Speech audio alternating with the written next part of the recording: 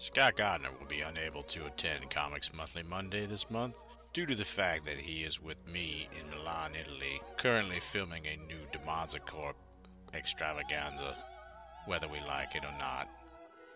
Please excuse his absence at this time, and we give you your regularly scheduled program. Good evening.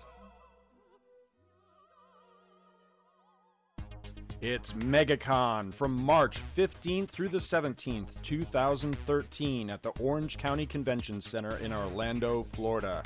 MegaCon is the Southeast's largest comic book, science fiction, fantasy, anime, gaming, toys, multimedia event. The showroom has over 110,000 square feet of exhibitor space. Meet your favorite comic book artists, get autographs from your favorite celebrities, enter a costume contest, visit continuous anime viewing rooms, view the Indie Film Festival, and so much more. You don't want to miss it. One-day tickets are $24.49 in advance, $30 at the door. Or go for all 3 days for just $58.04 in advance or $60 at the door. I, Scott Gardner, will be there Saturday, March 16th from open to close, wandering the floor in my Two True Freaks t-shirt. Again, that's MegaCon, March 15th through the 17th, 2013 at the Orange County Convention Center, Hall D. That's 9800 International Drive, Orlando, Florida. Be there.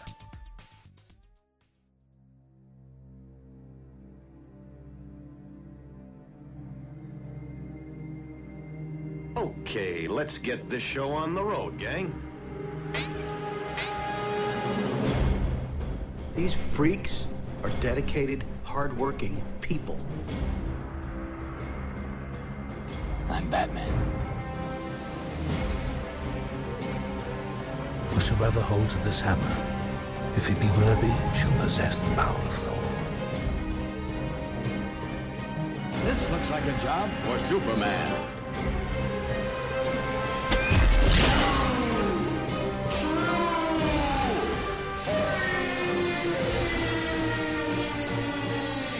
Hey! Let's hear it for Captain America!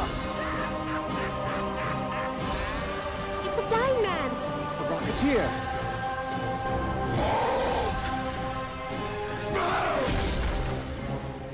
Gentlemen, you're up.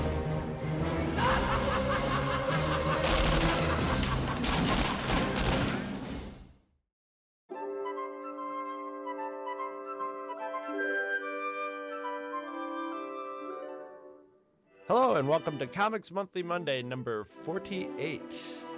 I'm Chris Honeywell, and I'm here with Michael Bailey. Hello. And Mr. Paul Spataro. How you doing? And no Scott Gardner this time. Very sad. Unbelievable. Unprecedented. Well, he had a good reason. He always has a good reason. I thought he said it was because he hated us. I don't count that reason as necessarily a bad reason. Yes, but he also has a high degree of self-loathing, so he continues to associate. Oh yeah. That's what that makes sense. I always wondered why it worked out that way. Why you would want to, hang out with your mental inferiors all the time and listen to their drivel. I'll tell you all when my case study's done. Oh God, yeah. Well, I hope all the pictures involved in that are in a sealed part of the report, so no kids get at them. Yeah, especially your file, which is epic in more ways than one. I've been crafting that for years. All right, so who wants to start out with their comic news or reviews, or anybody got anything good? You guys always have something comic-y going on. Well, the only thing of note for me is, and it's not even for me at all, but just the news recently of comic podcaster making good. You guys hear about Ron Richards from iFanboy? No. He's been named for an executive position in Image Comics. I think some sort of developmental. So position. did he go from So podcaster to that job? Is that something he's done in the past, or is they just said we want to get this podcaster? He's so good. Well, I met Ron at the last two New York Comic Cons. I'm sure he doesn't know who I am, but I had stopped by and said hello and whatever. And I mean, it seemed like a nice guy. I met all three of the guys from the show, and they all seemed pretty cool. But Ron clearly is very, very active in the industry. As far as making contacts with various creators and such. And he was basically the guy who ran the recent Morrison Con that they had. He was in charge of that. And apparently he, over the years, made pretty good friends with some people from Image, and then they offered him a position there that was, they made him an offer he couldn't refuse. And he's leaving the podcasting world because he's afraid of the conflict of interest there. And going to work for Image. But, congratulations to him, because... I'm sure that's a dream for almost everybody. You could still podcast. You just have to do a different kind of podcast. Well, I think he does a non-comics podcast that I'm not even familiar with. He mentioned something about it on the air. But their show, they do a pick of the week show where they go through their week's comics and they pick the one that they think is best. They take turns, the three of them. Each week, it's a different one's turn to pick the best book of the week, and then they kind of go through the week's comics. So I think when you're working for a company that would probably be number 3 in the pecking order, it's probably unfair to be making the pick as to what the best book of the week is and reviewing books. And I do see where it would be a conflict of interest. Oh yeah. So, you can't really do that. It's just like, well, what book did you like? Well, Image. Let me tell you. Exactly. Or even if you read one of the books from your own company and you don't like it, you don't want to stop blasting books from your own company. You can't give a negative review. This is why. Or you go the opposite way and you try so hard not to favor your company that you might let something go that really would be a good, valid pick for your best pick, but you're like, I don't want to look like I'm plugging my own stuff. Yeah, it just screws it up in all different ways. Yeah. But this is why, to a large extent, one, I try not to do current stuff in anything I talk about on podcasts, because then there's a kind of, you can listen to it at any time. And yeah, there'll be references to stuff going on at the time, but if you're talking about a book from 20 years ago, that you could talk about that book now, you could talk about that book, you can listen to that 5 years from now, and you're not really losing anything because it's not, you're being all contemporary. But also, I never really wanted to get into trying to get in good with any of the publishers. One, out of laziness. I'll admit it is a lot of work. But that's my reason. But two, this is going to sound egotistical, and it's not meant to be that way. But I never wanted to be beholden. Like, I didn't want to think, should I say this, and how is that going to affect the interview that I want to do that they were arranging for me? And if I say something negative about their company, well, they'll suddenly say, oh, interviews off, and cut me out. Yeah, you'll have a lot of one-time interviews.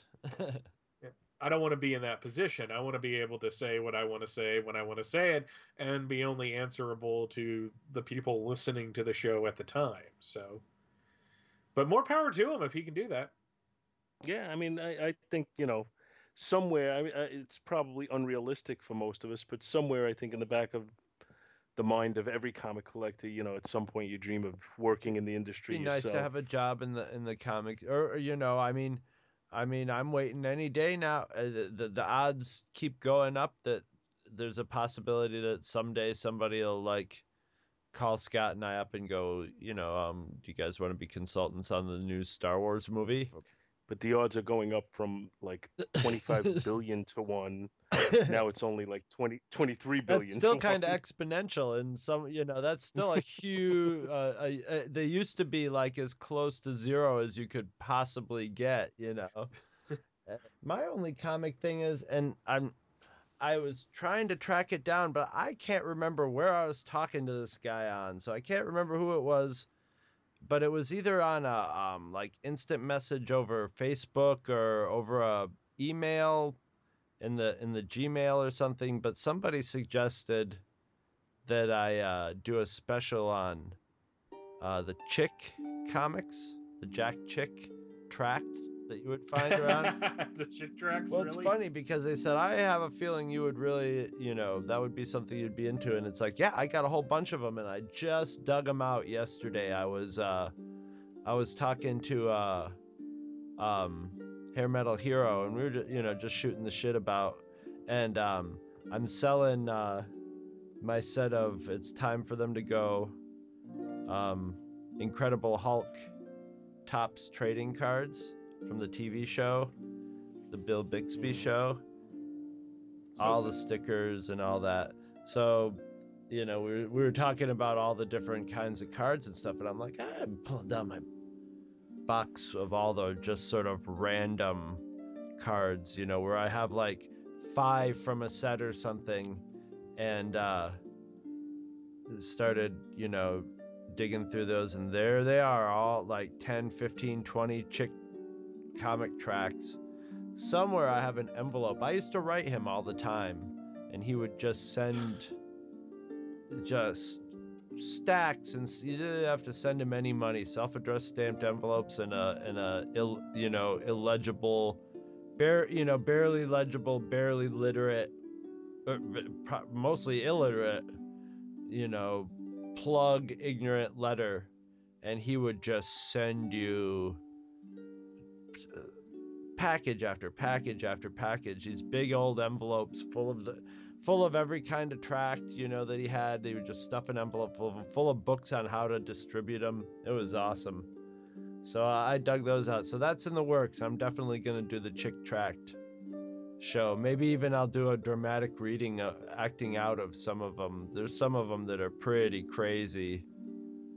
You gotta do the one where the guy, it's revealed he's having relations with his own daughter. Oh, because it's one of the most stiltedly written. I remember reading that when I was like in the 5th grade, going, what is going on?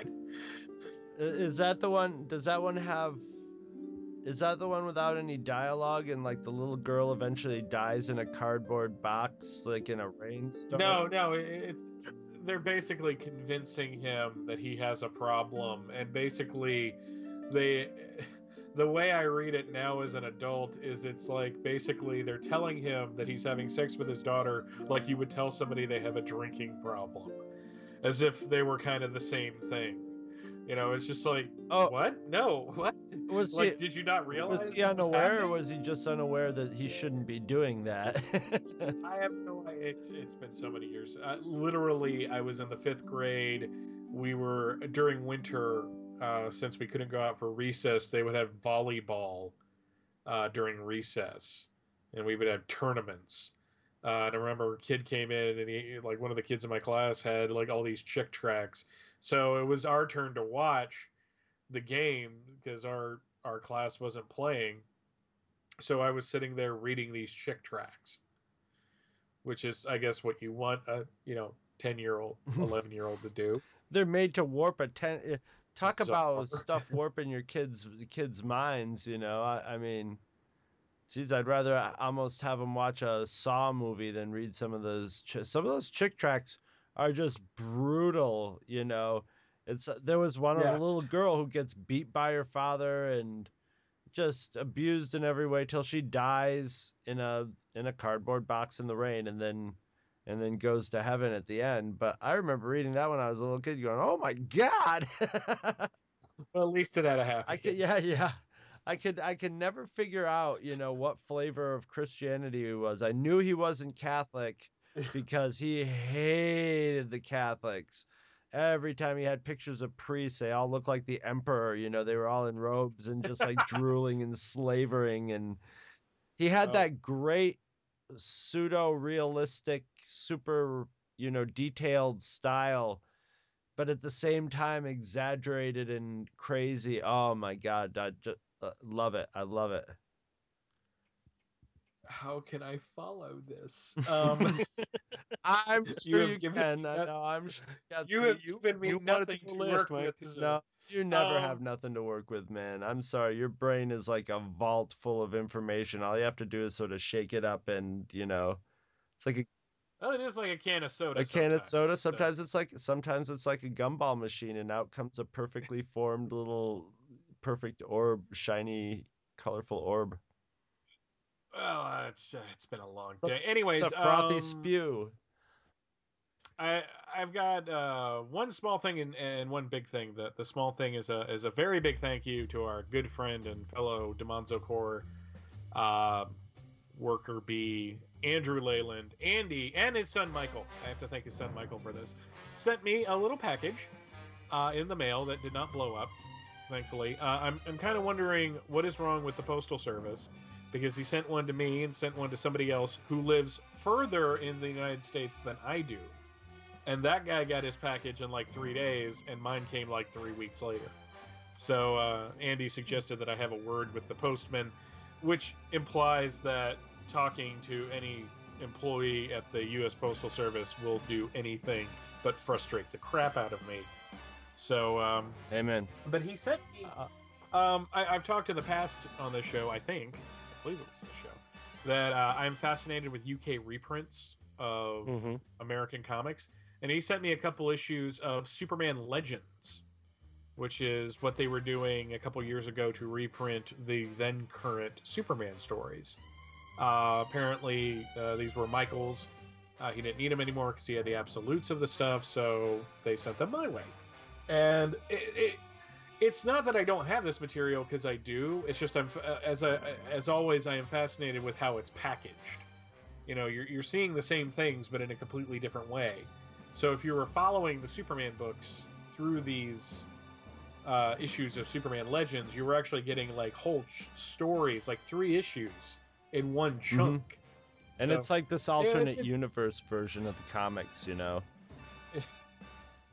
Yeah, well, you see, this is going to sound really weird. One of the common things about my dreams is I will dream different versions of whole movies and be sitting there watching the movie wondering why it's different from what I remember. Oh my god, I can't wait till we get VCRs for our brain, man. I'll pay to watch your dreams, man. People will pay not to watch my dreams. So thank you, Andy and Michael. I appreciate it as always. I will have to get a thank you gift together. The big thing was Super Bowl Sunday was the 3rd, and as always here in Atlanta, the Atlanta Comic Convention has one of their biggest shows of the year on Super Bowl Sunday, letting out a half hour earlier than they usually do to give everyone time to get home safely to watch the big game. Some of you may be thinking, why would they do that? What comic book fan is going to be watching sports? There's a lot, I'm sure. And then I have to remember, or they should remember, I know this, that especially somebody who is on the show right now loves football and comics somewhat equally. So no. Hey, I love comics more than football, but I do love football, and I love baseball even more than that. So I was gonna say, it seems like there's a lot of baseball. There's a lot of nerds that really like baseball. Yeah, I think there is a similar mentality to it with the stats and just to kind of keeping track of everything. There is a similar thing, except just sports is somehow more commonly accepted. Yeah, a good friend of mine actually and I were talking a couple weeks ago when we were having lunch, and he pointed out something that I never really thought about before, but the reason why, there's still baseball cards out there, and there's still baseball card shows, but it doesn't seem to be as big of a deal as it used to be. And he said, well, that's because we have the internet. 30 years ago, when you wanted to know the stats of your favorite player, you needed their That's card. how you organized it, yeah. Because that's what told you. Now you can go to ESPN.com, and I'm sure there's a section, or probably even Major League Baseball has their own website. Oh, yes, MLB.com. Yeah, so you could go there and I've never been there, but I'm assuming not only can you see current players, but you could they probably have records for Going the back, past yeah. as well. Every player ever. Yeah. So that pretty satisfies that urge of being able to reference that. Yeah, exactly. I mean, there's the collector's mentality to it, and you know, I have always felt that there is a frustrated baseball card collector in me somewhere, which is why I have all of these non-sports card collections lying around. But the similarity between the baseball card collectors and the comic book collectors is wanting to get an entire set of something. So you extrapolate that to people that like football, that like baseball. I don't like sports, and I have been in the past been the type of person that would be like, oh, you know, sports and comics really don't mix. But over the last couple of years, I've really come to change my mind on this. Not that I'm saying that there aren't, you know, asshats that like sports that make fun of people who like comics, and I'm supporting them. But really, if you boil down all fans to their essences, I believe it would be one of the best sociological experiments to ever happen, where basically you get a handful of fans from all walks of different fandoms. That's when you're talking, my friend, you're talking about isolating the nerd gene. Yeah, well, but I'm telling you right now, that dude that paints that wears no shirt in 30-degree weather and paints himself has more in common with the dude that dresses up as Green Lantern and goes to a convention than they probably ever really would think was possible. So I think you're right. I think you could set up like 3 test groups. You have one of sports fans who don't like comics, one of comic fans who don't like sports, and one of people who like both. And you start doing profiles of each one and types of things they're interested in and how they react to different things. I think you'll find a lot more similarities than people would think existed initially.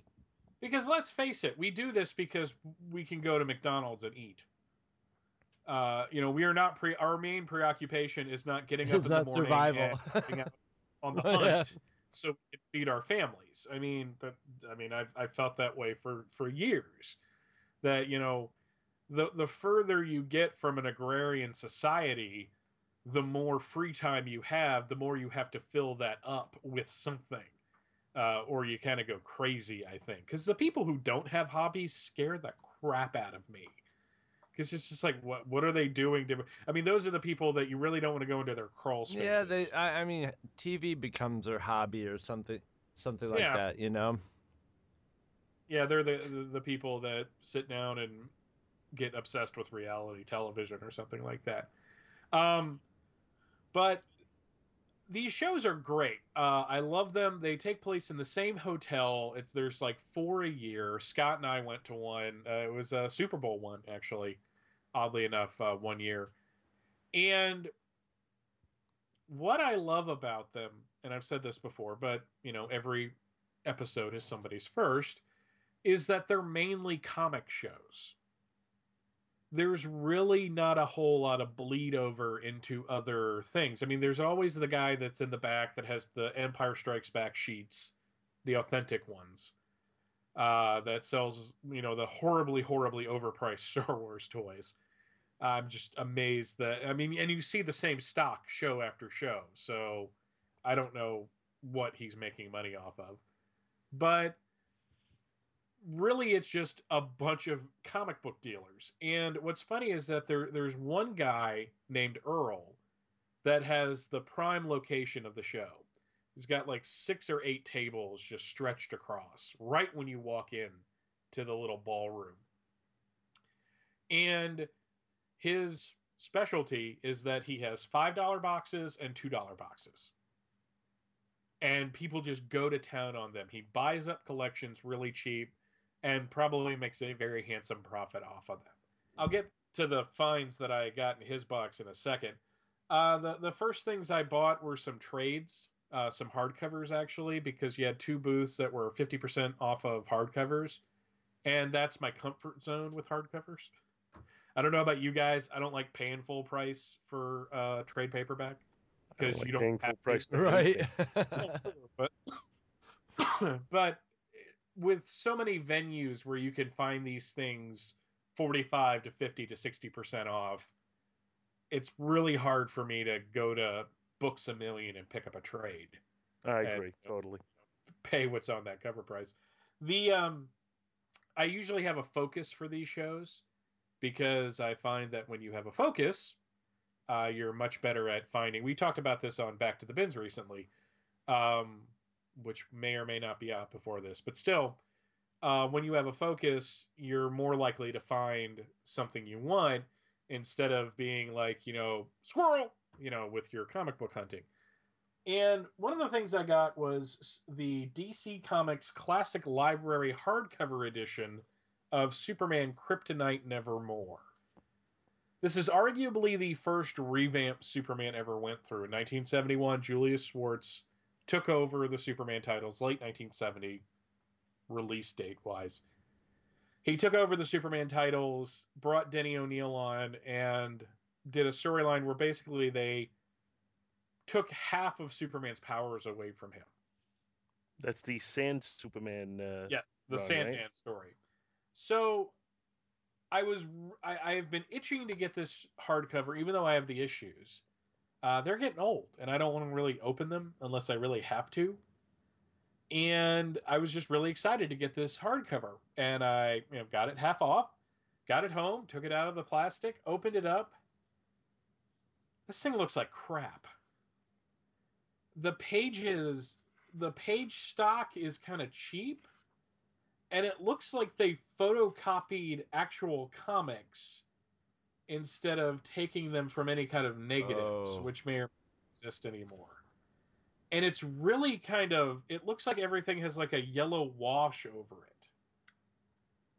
I'm really kind of disappointed that they traded the story like that. I'm telling you, whenever I've scanned a comic that's kind of yellowed, there's a few buttons you can push in Photoshop that'll take that yellow tinge away. So that sounds like an even lazy job of everything. There's been this thing recently, and Andy Leyland and I were talking about this on Facebook a couple of weeks ago, where they're taking old stories from like the 60s and 70s and recoloring them using modern computer coloring techniques. Oh, no. I have a Neil Adams Batman trade that's all of his like Brave and the Bold ones, and they just don't look right. Dennis Rodier. They weren't drawn to be colored that way. No. Denise Rodier, who was an inker, I'm more familiar with him at his Superman work. He inked Butch Guice on Action Comics for years. And if you ever see that Superman News Time special with kind of the painted cover of the cape, the torn cape, that's his. Oh, yes. I know that one. He was showing off on Facebook his comps for the recent edition of the Death of Superman trade paperback. And I said, wow, that cover, because they redid the cover with like modern computer coloring. I was like, wow, that looks kind of cool. And he said, yeah, but they left the inside the way it originally was because that's how that art was drawn to be colored. So when it's kind of like colorizing a black and white movie almost. It's not meant to be seen that way. On the other hand, you want this stuff to look good. So I don't know if they were trying to make it look old and it just didn't work. But it's just like, look at books like The Greatest Superman Stories Ever Told. Those are older stories that have to be recolored because they're working from probably black and white negatives. But they look decent. They look good. They're on decent paper stock. And if you're going to charge $40 for a hardcover, holy crap, make it look decent. Yes, I only paid $20. That's not the point. See, I have the hardcover of Tales of Asgard, which is the old Kirby backup feature. Yeah. Well, Lee Kirby, but Kirby art from Thor. And they did exactly what you're saying, where they recolored it. And I think it looks awesome. It just, it took the artwork and it really makes it pop. I'm not saying that it looks terrible all the time, because there was a Avengers issue from a couple weeks ago. I mean, a couple years ago. Excuse me, not a couple weeks ago, where they reprinted the first appearance of the Wasp, and they used modern coloring techniques, and it looked interesting. But I don't think that's an all, like something that you can do all the time, basically. Well, you got to pick and choose, just like everything else. So, and certain artwork lends itself to that, and certain artwork, you're almost highlighting the flaws in the artwork by doing that. But Neil Adams doesn't look good with modern coloring. I'll say that. Getting into the comics, it's kind of funny, and I never really thought about this until one of my wingmen for the shows is my friend Garrett, who we went to the same comic shop together until it closed, and this is how we maintain a social connection. One, every show I go to, he gives me basically what is production art from comic books. They're transparencies with the artwork on it that they use somewhere along the line in the production of the actual book itself. And he keeps buying this stuff, and every once in a while he'll pick one up.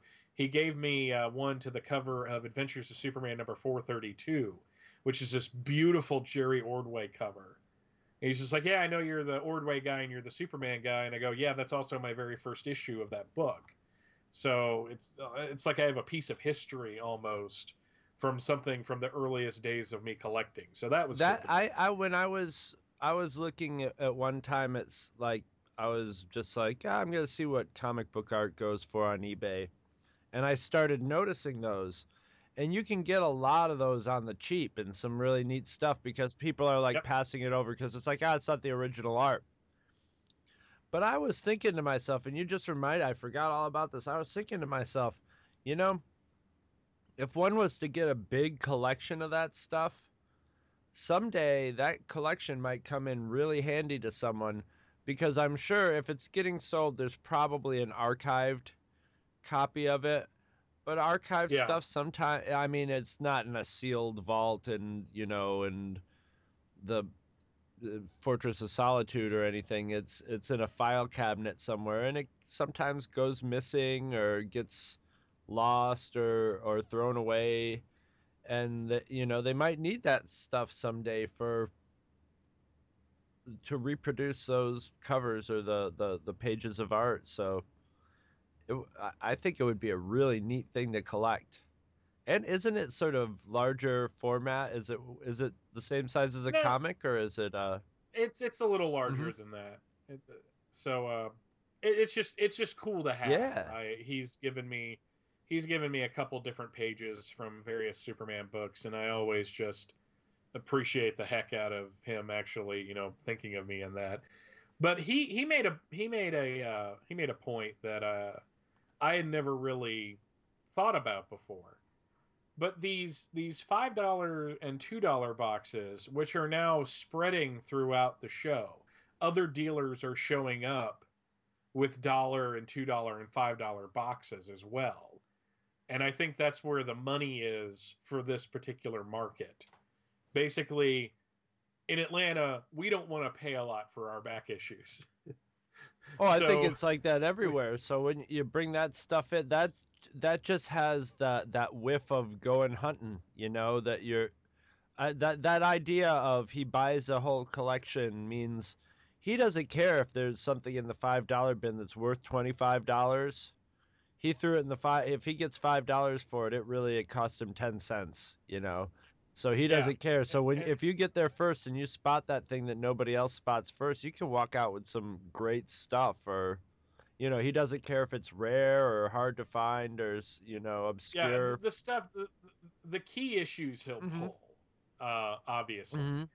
But you're absolutely right. That's basically the mentality of it. And this show was particularly good. And Garrett made the point that it's basically you're prospecting.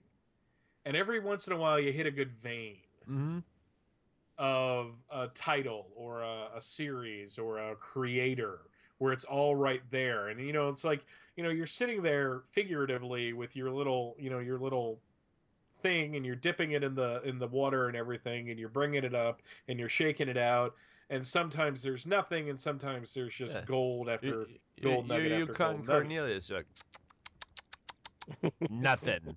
This is how I got Action Comics number 300 for $5 in really nice condition, or what I would consider nice. Picked up a bunch of some Silver Age Superman books in the $5 bin. Basically, outside, I had to go outside of Earl's for the first issue, but I basically got, for the exception of one issue, completed my collection of the Jack Kirby Forever People series. I had to buy issue 1 at another dealer, and that will lead to a heartbreaking story in a minute. The $2 boxes, however, were just brilliant. There was an entire long box full of Marvel Star Wars. No, they did not have a 107 in there. Yeah. I looked, believe me. Because I know that if I could find that for $2, somebody would probably pay me a lot more. Me. 106. You find 106 and 107. I need those. And number 20.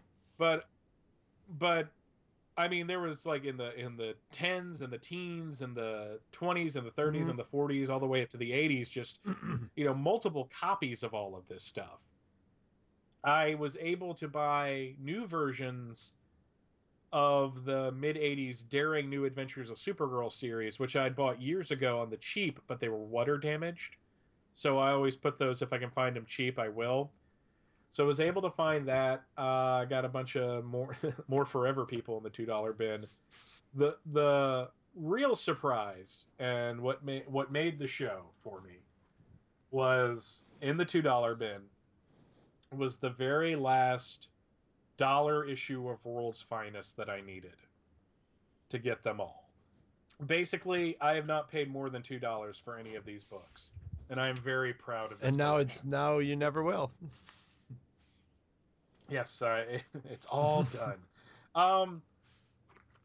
Scott's gonna laugh at me for this, but I found Forever People #1 for $25. It's in beautiful condition. It's a Kirby book. It's 40 years old at this point.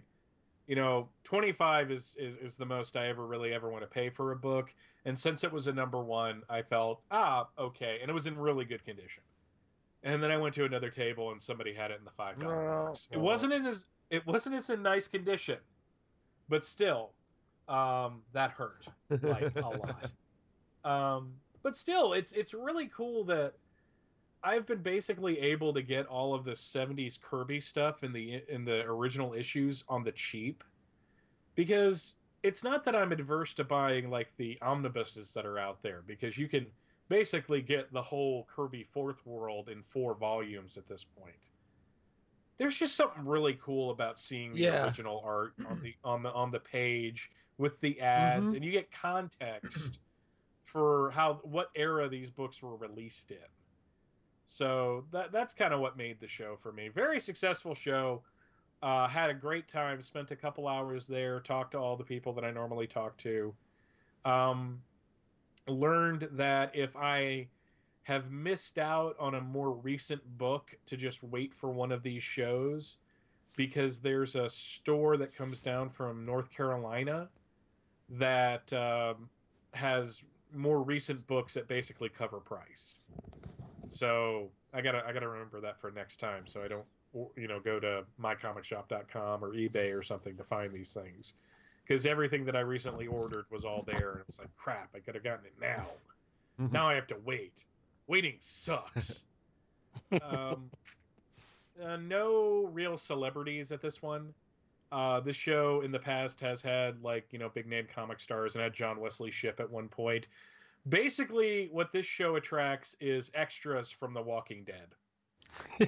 There's a lot of those, I'm sure, like zombie extras. They're all zombie extras. Yes. Yeah, what am I saying? So, it's just basically this guy, and he was in this episode doing this. And he'll sit there with his pictures and sign them for you.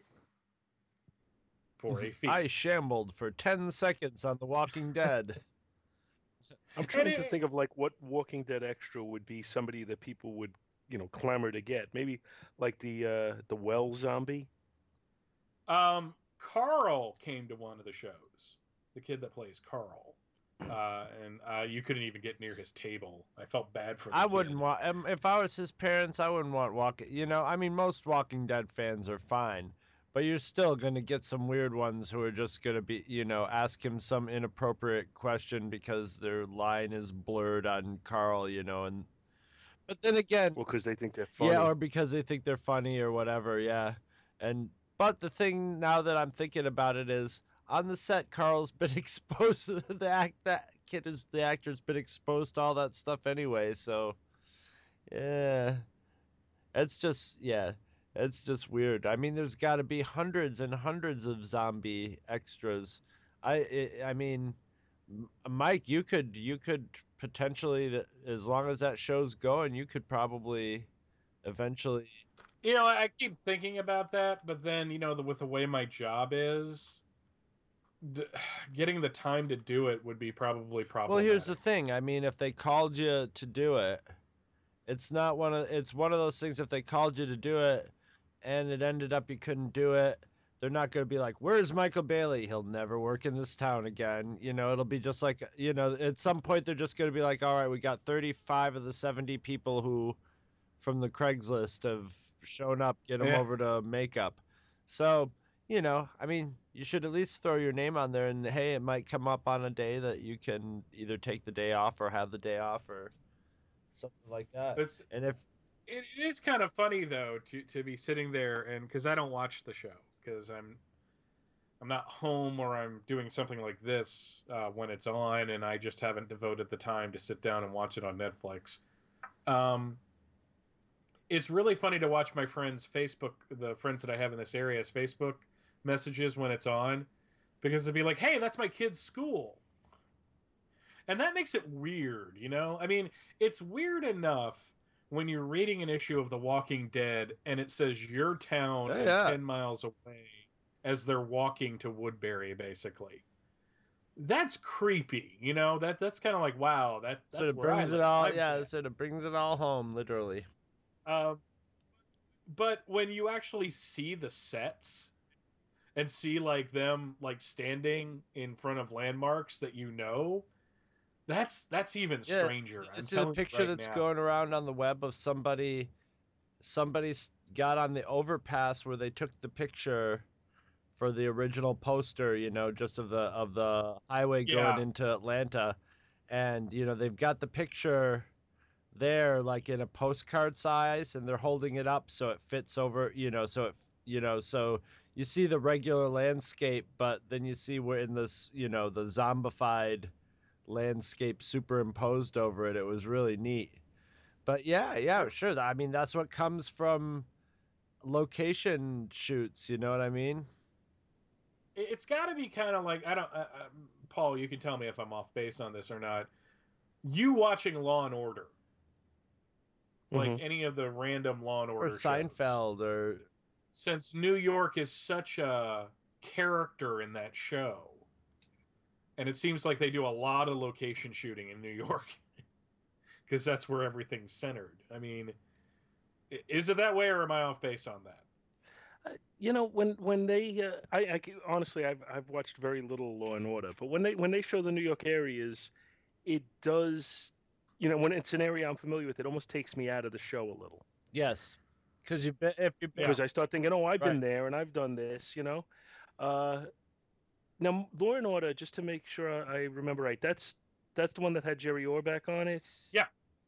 And the first season, there was, so I'm drawing a blank. The actor, he's got blondish hair, but his receding hairline. Michael Moriarty? No.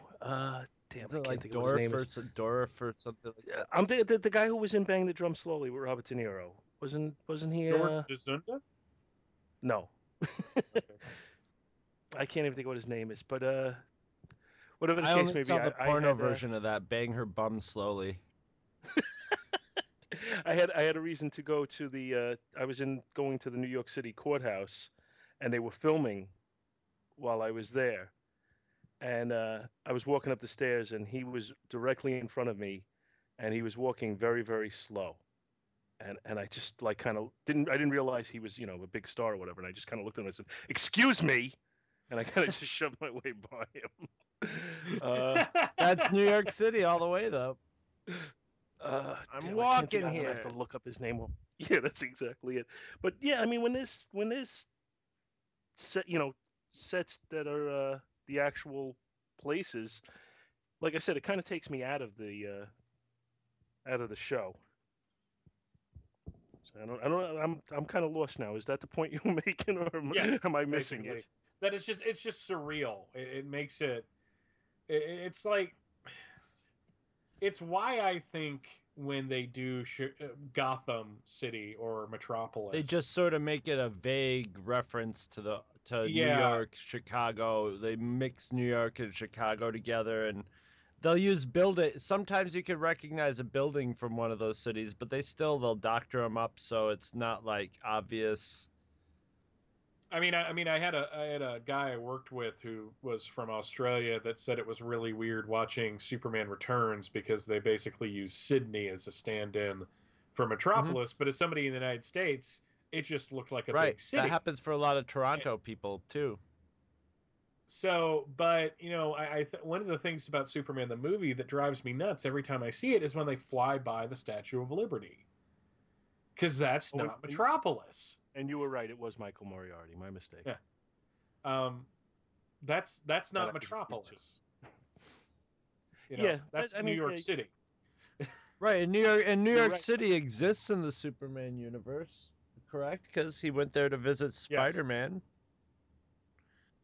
And they do that all the time in the movies too. Yeah. They'll show the Statue of Liberty or the Empire State Building, or even the Daily Planet building in the Superman the movie was the Daily News building.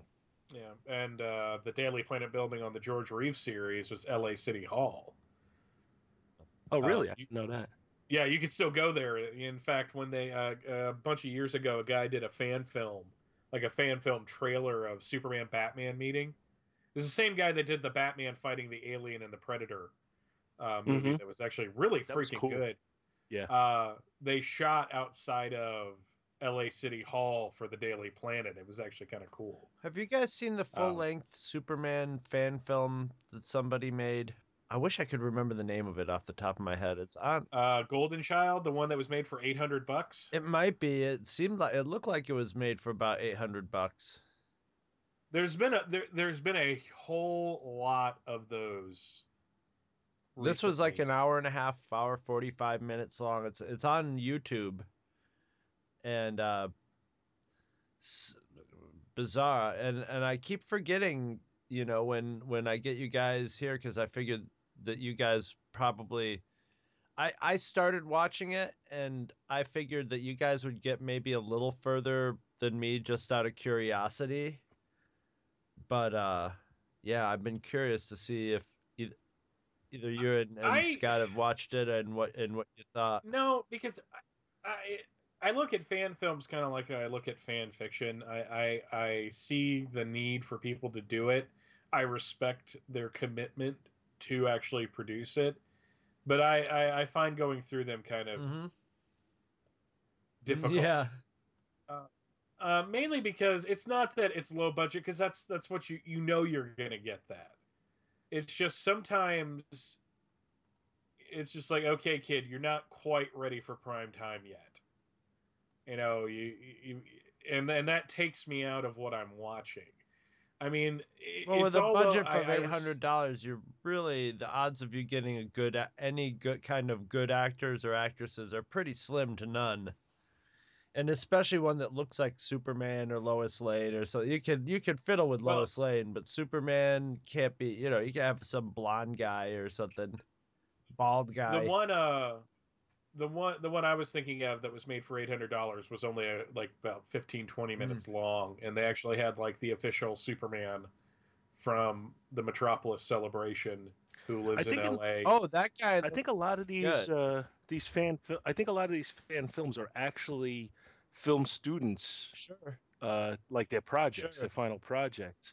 And I think sometimes they do manage to get, not name actors and actresses, but I think they get sometimes reasonably talented actors and actresses because, they're going to some sort of school for performers or, Right, and they're for the and it's a arts, and they film get school. people They're with most it. likely in L.A. or New York, where there's actors crawling out of the woodwork everywhere.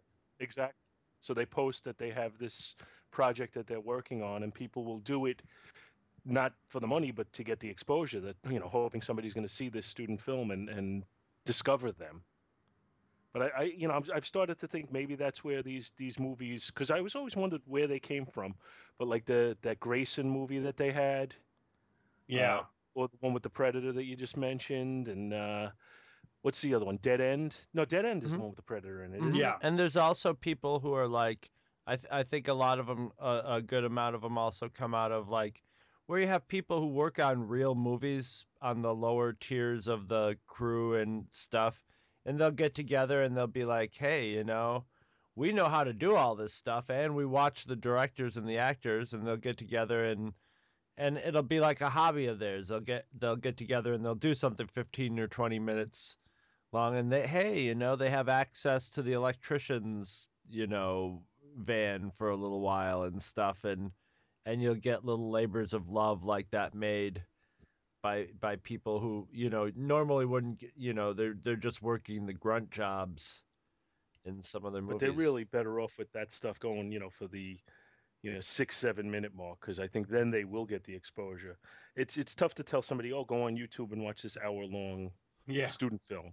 But somebody I'm says, there in a second, but I'm only going to get 10 minutes. You'll be lucky if I get 10 minutes into it if it sucks, Yeah, but how many views did Grayson get on YouTube? Yeah, millions. It's only a certain. Superman Requiem, it's called.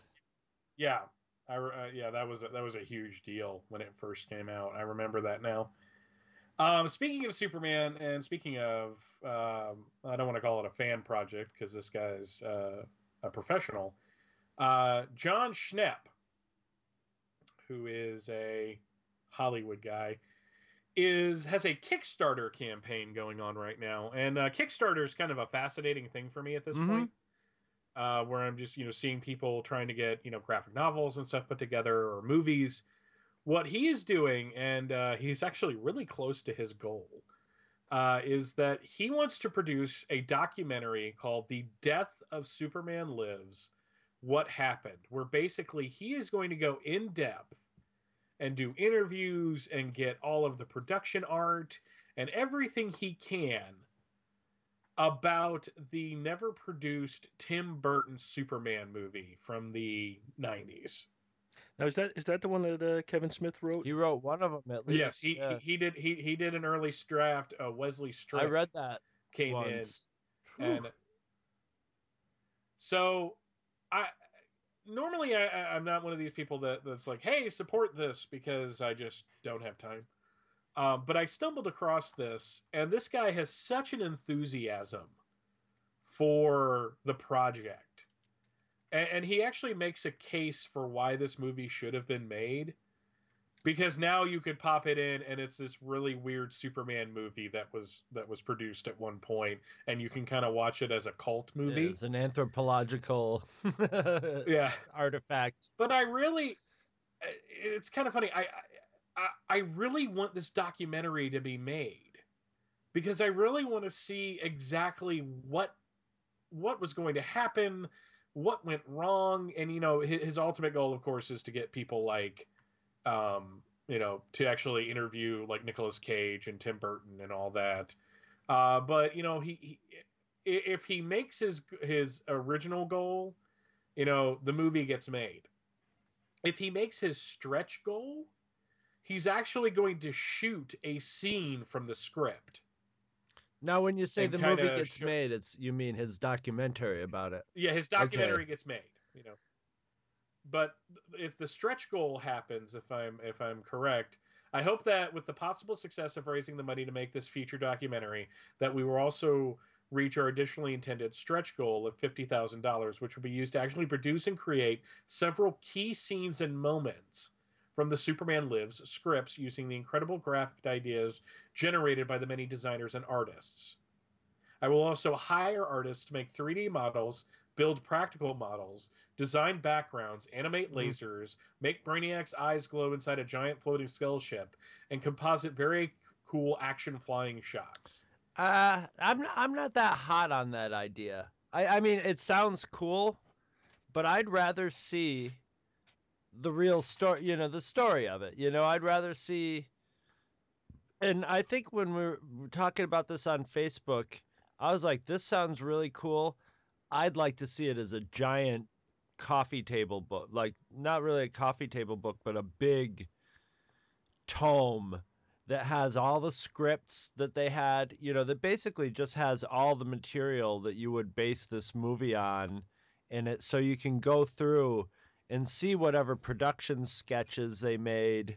You'd see it in the movie, but you could really go into depth, and you could read the Kevin Smith script and whatever, see all the pictures they took of Nicholas. I think the Kevin Smith script is actually available online. It's really funny. It's available on all these places where it's just sort of like scroll down forever. It's just one big long thing. And I read it a long time. I've got it somewhere as like a PDF. It's out weird. there, yeah.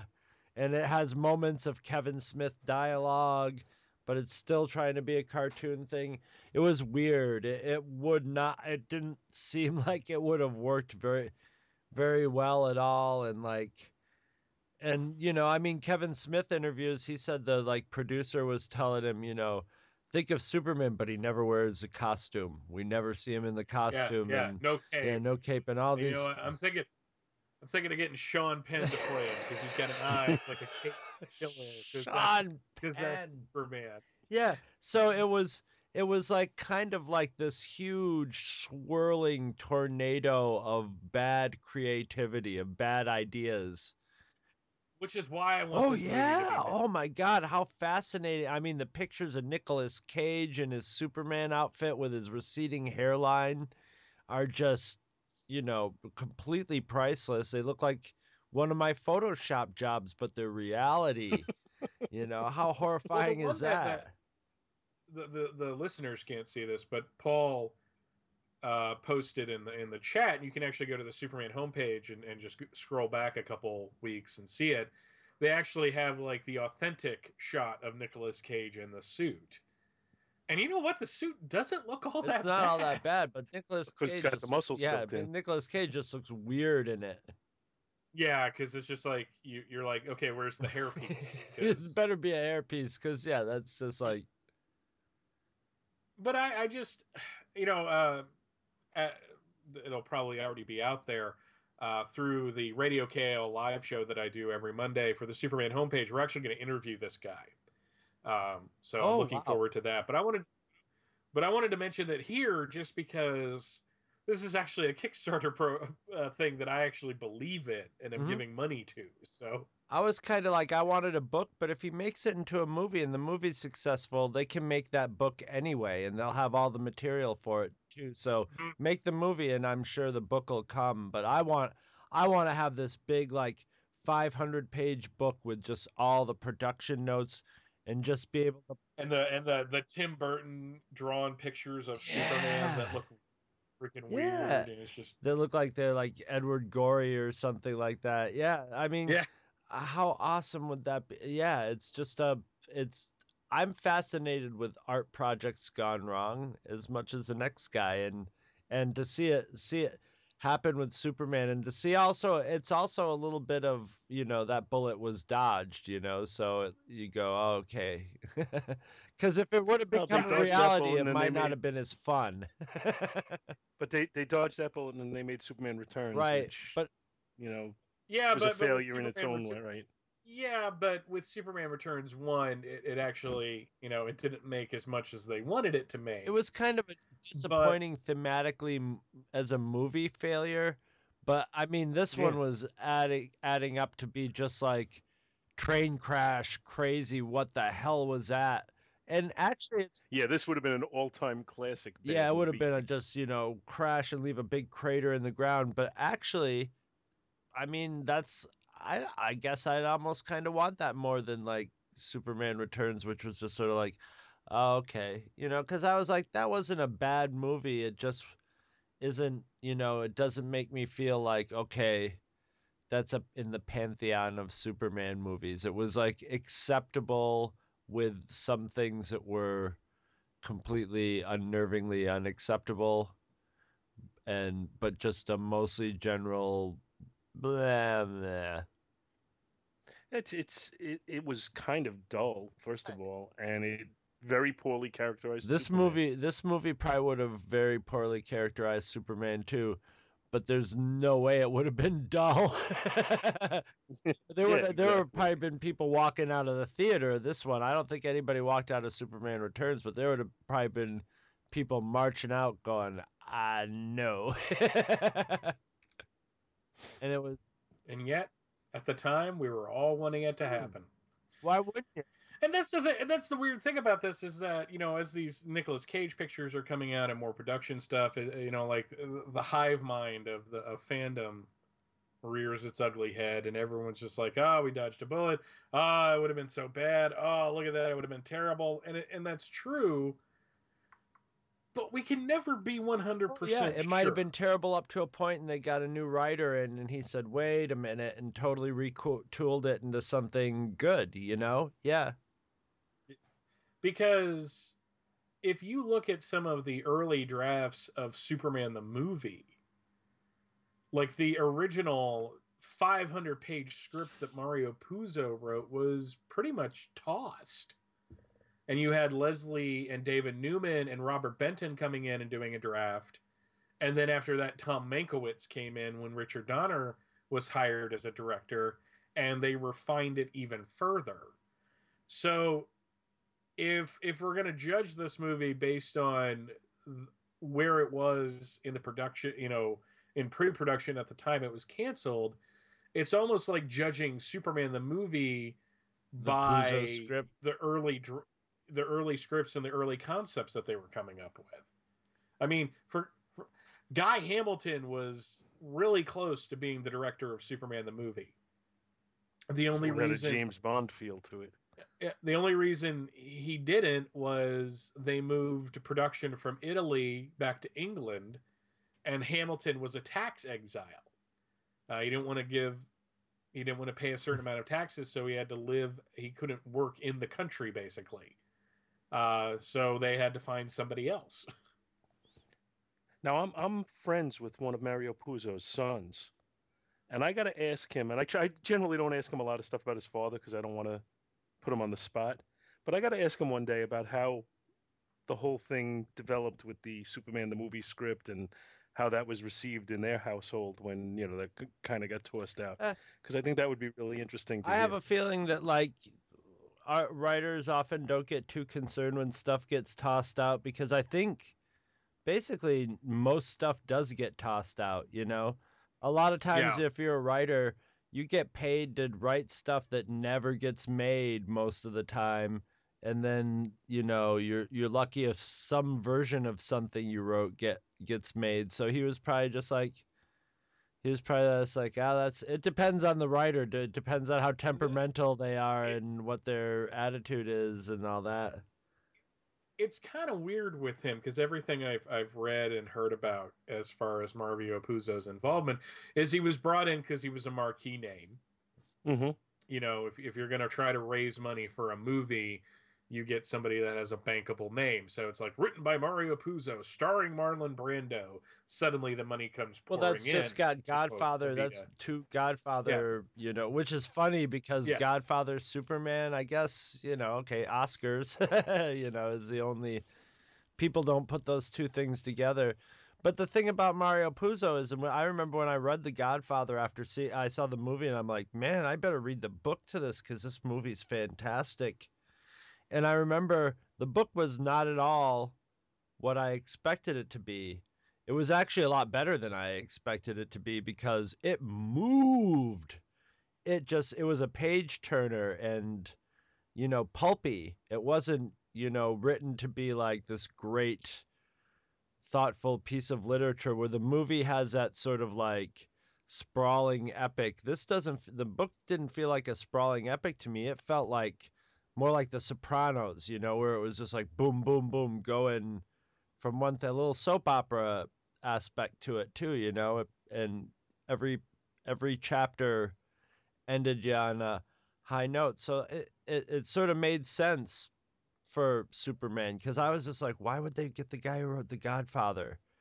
And but when he would turn, well, not that probably much of what he did ever ended up on the screen. So he spent a couple days at DC Comics, according to Elliot S. Maggin, and he says we sat in the DC offices, him, Cary Bates, Elliot S. Maggin, and Mario Puzo, smoking cigars and talking Superman.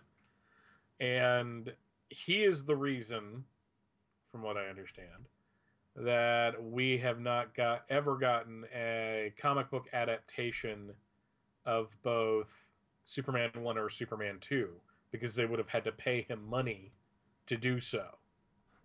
Oh. Because that was worked into his that's why there was never a novel. There was never a novelization. There was never a comic book adaptation. It's why you had those two Elliot S. Maggin novels that came out, Last Son of Krypton and Miracle Monday, which came out for the movie and Superman 2, and why instead of adaptations, you had those treasury-sized, books about the making of both films. And I think both of them had and they could both of those books had pictures from of Christopher Reeve on the cover of them. Yes. Absolutely. I remember those. I've actually got those somewhere. I just dug them out the other day. I've never read them yet, though. Scott swears by them. Last Son of Krypton's very good. I have yet to get through Miracle Monday. Well, I think that's a good time for a break. I was just going to say, we'll take a little break and come back with our top 5 and everybody's favorite, get me to read a goddamn superhero comic. Why, hello there, lovely ladies. May I just say that you look quite beautiful in your matching Slave Leia metal bikinis?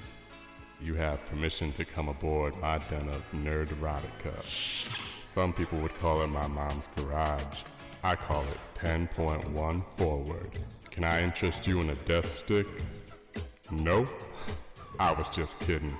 Have a shot of trying me. Once you get loosened up, we can play a friendly game of strip fizzbin. Let me loosen that strap. Hey suckers, Maury Clawhammer here, okay? You want your freaking Star Wars? I got your Star Wars right here! What about the Star Trek? You like that shit too, right? Right? That's what I thought. Well, we got that and we got more freaking comics than you can read in your entire miserable goddamn life. Hey, there's even a girl who talks about unicorns and goddamn Harry Potter and them goddamn Oriental cartoons with the big eyes. So you get your ass over to the Two True Freaks podcast at twotruefreaks.libsyn.com. That's spelled Libsyn, alright? Alright? Good. You can get there on the internets and choose from hundreds of quality Two True Freaks podcasts. And would it kill you to buy a goddamn t-shirt? Remember, Two True Freaks, Two True Freaks, Two True Freaks, Two True Freaks. Welcome back to Comics Monthly Monday, number 48. I am Chris Honeywell, and I'm back with Paul Spataro and Michael Bailey. Hola. And we're... Oh, sorry, didn't mean to cut you off after introducing. That's me. I'm getting in the flow, man. Getting real cantankerous. Yeah. Well, I had a long day today. The super mega storm that everybody was all panicked about hit. I took Snowpocalypse. Yeah, I took a long walk to the post office in Snowpocalypse, and then I walked back and I was like, you know what? I better stop at the grocery store and grab some stuff because I need a few items. And I ended up walking back with like 25 pounds of groceries on me, and then I came back and had to shovel my driveway twice. Because the first time I'd shoveled it before I left, I came back, it was almost like I hadn't shoveled it. There was another 5 or 6 inches on it. I thought you didn't own a car. I don't, but I like to shovel. I got a pretty... I do. I like to mow lawns, too. Go figure. But I got a pretty sweet setup in my, my house. It's not like I'm renting from a landlord, but I'm living in the same house as a friend of mine, who owns a house. So I got 3 rooms all to my own and free internet and, and the heat and electricity is all included in my very reasonable rent. So I make sure that I like do a lot of the yard work. I clean the gutters every year. That sort of household stuff. You know, I've lived here for like 13 years. So yeah, I mean, that's just part of it. Either way, I would be shoveling. If somebody else goes out with a shovel, I'm like knocking it out of their hands, going, no, give me that. I got it. You know, mine. So I was exhausted, and so about 10:30, I'm like, geez, ate a nice big dinner, pizza with bacon, had bacon, broccoli, blue cheese, and chicken that I'd put my homemade wing sauce on. So very filling dinner. So I was starting to crash out. So I made What the hell is wrong with you eating pizza with broccoli? I like broccoli. Yeah, I'm okay with that. Broccoli and blue cheese and... You both are high. And well, you know, I mean, I was trying to make a buffalo wing sort of thing, but you can't really put celery on pizza. It's just not right. Oh God! Imagine how mealy that would get. Yeah, not right. Not happening. Hot celery is not hot at all. It's bad unless it's in soup. You know, then it's okay. So no celery. So I had to I wanted something green and vaguely crunchy, although I didn't. I boiled it till it was pretty soft, but it worked out really good. It was just very heavy and. Well, to be fair, I'm kind of very simplistic when it comes to my pizza. I like, you know, cheese or just, you know, pepperoni, sometimes sausage. What are you, crazy? What? Sausage on pizza? Depends on the sausage. No, I'm joking. I like everything on pizza. Mm-hmm. And you got like you see, Paul, I will always be jealous of you because you have good pizza. Oh yeah, where you are. So. Oh, and I'm not even, you know, when I was in Brooklyn, I had really, really good pizza. Yeah, I'm sure. You know, now on Long Island, you know, you do have to search it out a little bit because there's certain pizzerias that aren't all that great out here. But for the most part, you know, if you find the good ones, the pizza's very good in them. I live in Georgia where there's a place in Atlanta called Fellini's that does very good New York style pizza, but it's kind of kitschy almost at this point. It's like it's not like decorated as such, but it seems to have like, you know, is it one of many kind of pizzas they do?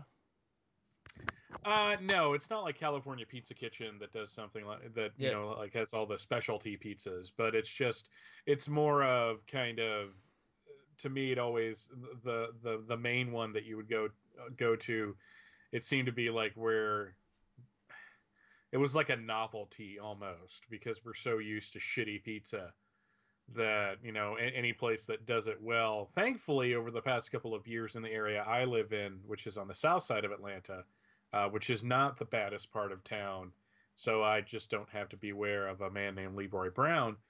That was Chicago anyway.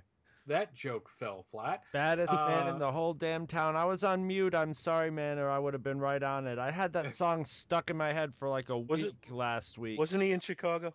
Yeah, it's the south side of Chicago. Okay, yeah. Yeah, Leroy was a gambler. It stood about 6'4". 6'4", yeah. Yeah. God, my parents played a lot of Jim Croce when I was a kid. He ended up like a jigsaw puzzle with a couple of pieces. Pieces gone. I remember that song. They used to, for whatever reason, they did it on the Sonny and Cher show. Oh my God! With Sonny Bono singing it with a cartoon. The cartoon. Oh my God! I have that same memory. Like, that's my memory of that song, and it had like, it was a real simple. It was like the cartoons they had on Hee Haw. Yeah. Oh my God. Wow, you're the only other person who's ever remembered that besides me. I thought that might have been something that I'd made up in my head. Now, I haven't thought of that in years. I wonder if you could find that on YouTube. I have not been able to find. It's one of those things that's been, but every once in a while I'll remember it. And I did it like this week. I was looking for it. You never know. Any day it could turn up on YouTube. But I couldn't find it. And I just remembered going, maybe I'm crazy, or maybe it was some other show, or something, but I remembered it being Sonny and Cher. Just along the lines of a vague memory like that, I remembered, as you know, in the 70s at some point, sitting and watching some variety show, and Lou Rawls was on it, and it was being broadcast live at the time, and he sang "You'll Never Find Another Love Like Mine," whatever, that song. But in the middle of the song, he went into like this coughing fit, and my brother and I were hysterical, laughing at his misfortune. And I mentioned that recently to somebody at work, and he went and he found it on YouTube. Oh, excellent! Oh, I have to see that. You'll never.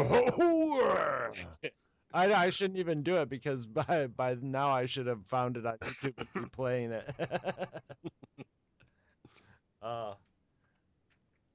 Wonderful. So, we doing the Freaky Five? We are. Now we're entering the most organized part of Comics Monthly Monday, the top 5 list, the most regimented. We're done with tangents.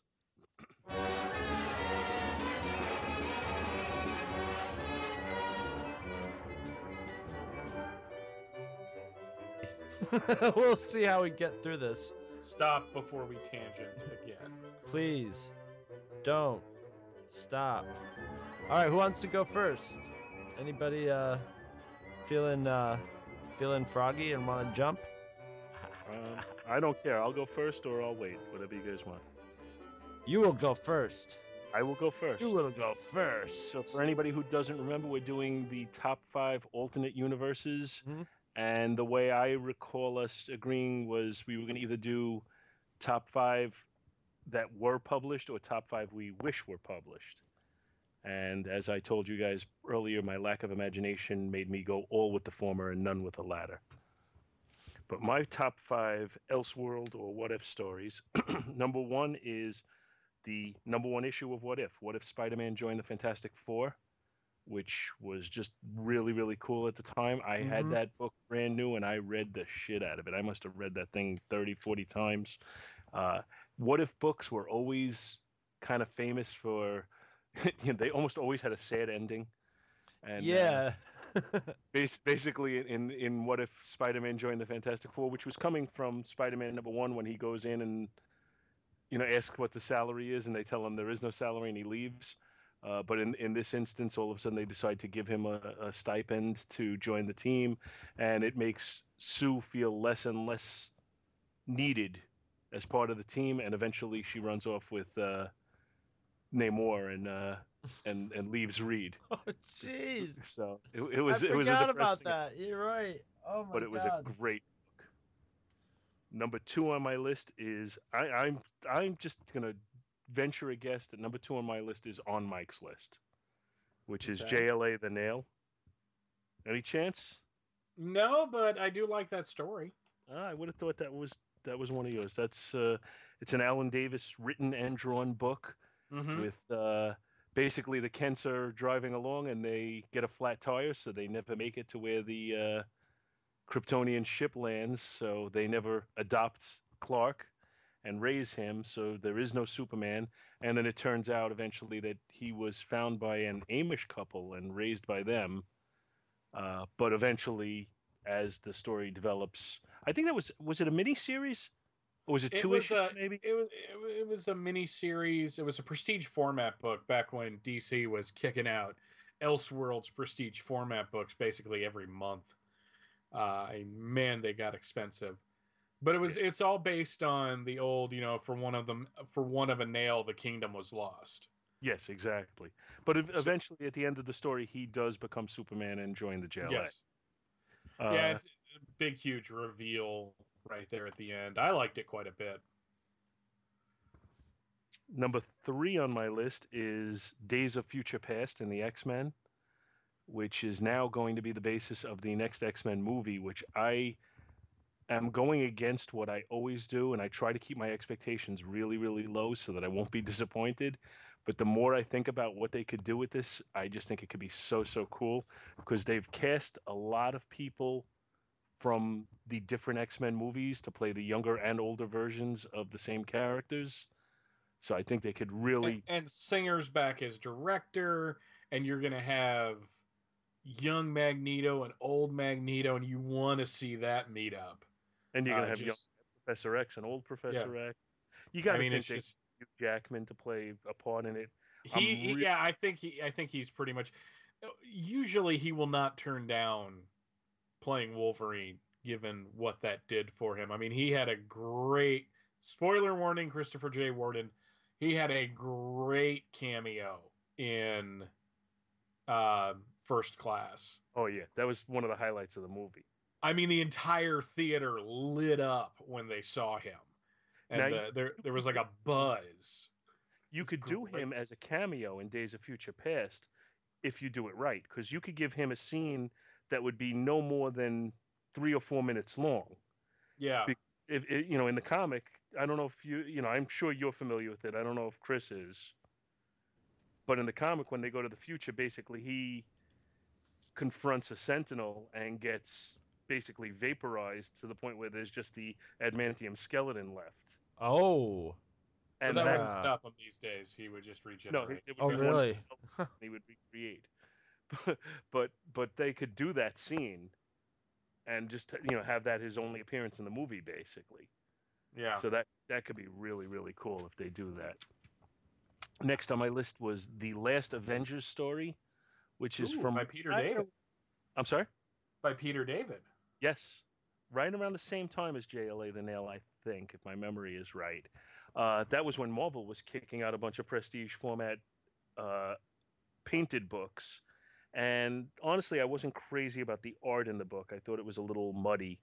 But the story is just great with, basically Kang and Ultron teaming up and just destroying the future Avengers. The Hulk is basically insane in it and takes Tigra by, basically treats Tigra like a wishbone and rips her in half. Really cool story. And my last Freaky Five entry is a slight cheat since it's not a comic book, but it's from the Batman animated series, the episode Over the Edge. Oh, love that episode. I've heard about it, never seen it.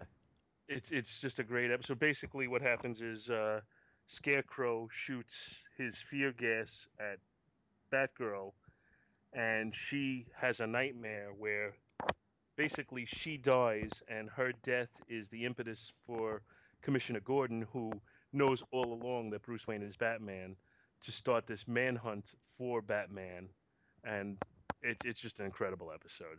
I think it's the best of the whole series, and that's saying a lot because that was a really good series. And that's my Freaky Five. I guess I'll step up next. I'm kind of like Paul. I sat there and I tried to think of alternate realities that I would like to see, made up. But it's just like, if I could do it, but to come up with 5 different ones, just proved too difficult. So I just thought of the 5 Elseworlds and what if stories that I love the most. Number 5, and this is one of those personal favorites, not exactly what you would call like it was the shining example of this, but it was from the second What If series. What if the Punisher's family had lived? And it was this basically they don't get killed in the park. If I'm remembering the issue correctly, instead of chasing down the kite that the little boy stumbles into the mob hit, they don't see anything. But of course, they end up getting killed because Frank becomes a cop and he gets involved with some corrupt police officers, and they end up killing his family. So in the end, he becomes the Punisher, just not in the way that traditionally. It's just delayed, yeah. Because if it's a what if story, it has to end in a depressing fashion. Exactly. However, having said that, when I read it at like 12, 13, 14 years old, I really liked it. So it's one of those ones that I've always held on to. Number 4 is Captain America and Batman from around 1996 or so, somewhere around there. Is that the one that takes place in the 40s? Yes. Yeah, is that Byrne art? That is, John Byrne, written and drawn, and is referenced in Generations. In the Superman and Batman Generations story, Batman references the ending to that story. They just never say Captain America. So theoretically, that all exists in the same world. If I remember that one correctly, it's regular Byrne style art, but the character models are throwbacks to the 1940s look. A little bit. They're it's very much the 40s Batman, the 40s Captain America, that kind of thing. It's just a great story. I finally was able to read it. Picked up a trade paperback of a bunch of Marvel DC crossovers that had actually both of the Punisher Batman ones in them, which are of varying quality. But I just like, as an Elseworld story and as an alternate universe where those two characters get to meet, I think the real tragedy was we never got the, Superman, Captain America icons, story where it really explores, how those two characters are seen by the rest of the world. Number 3 was another What If story.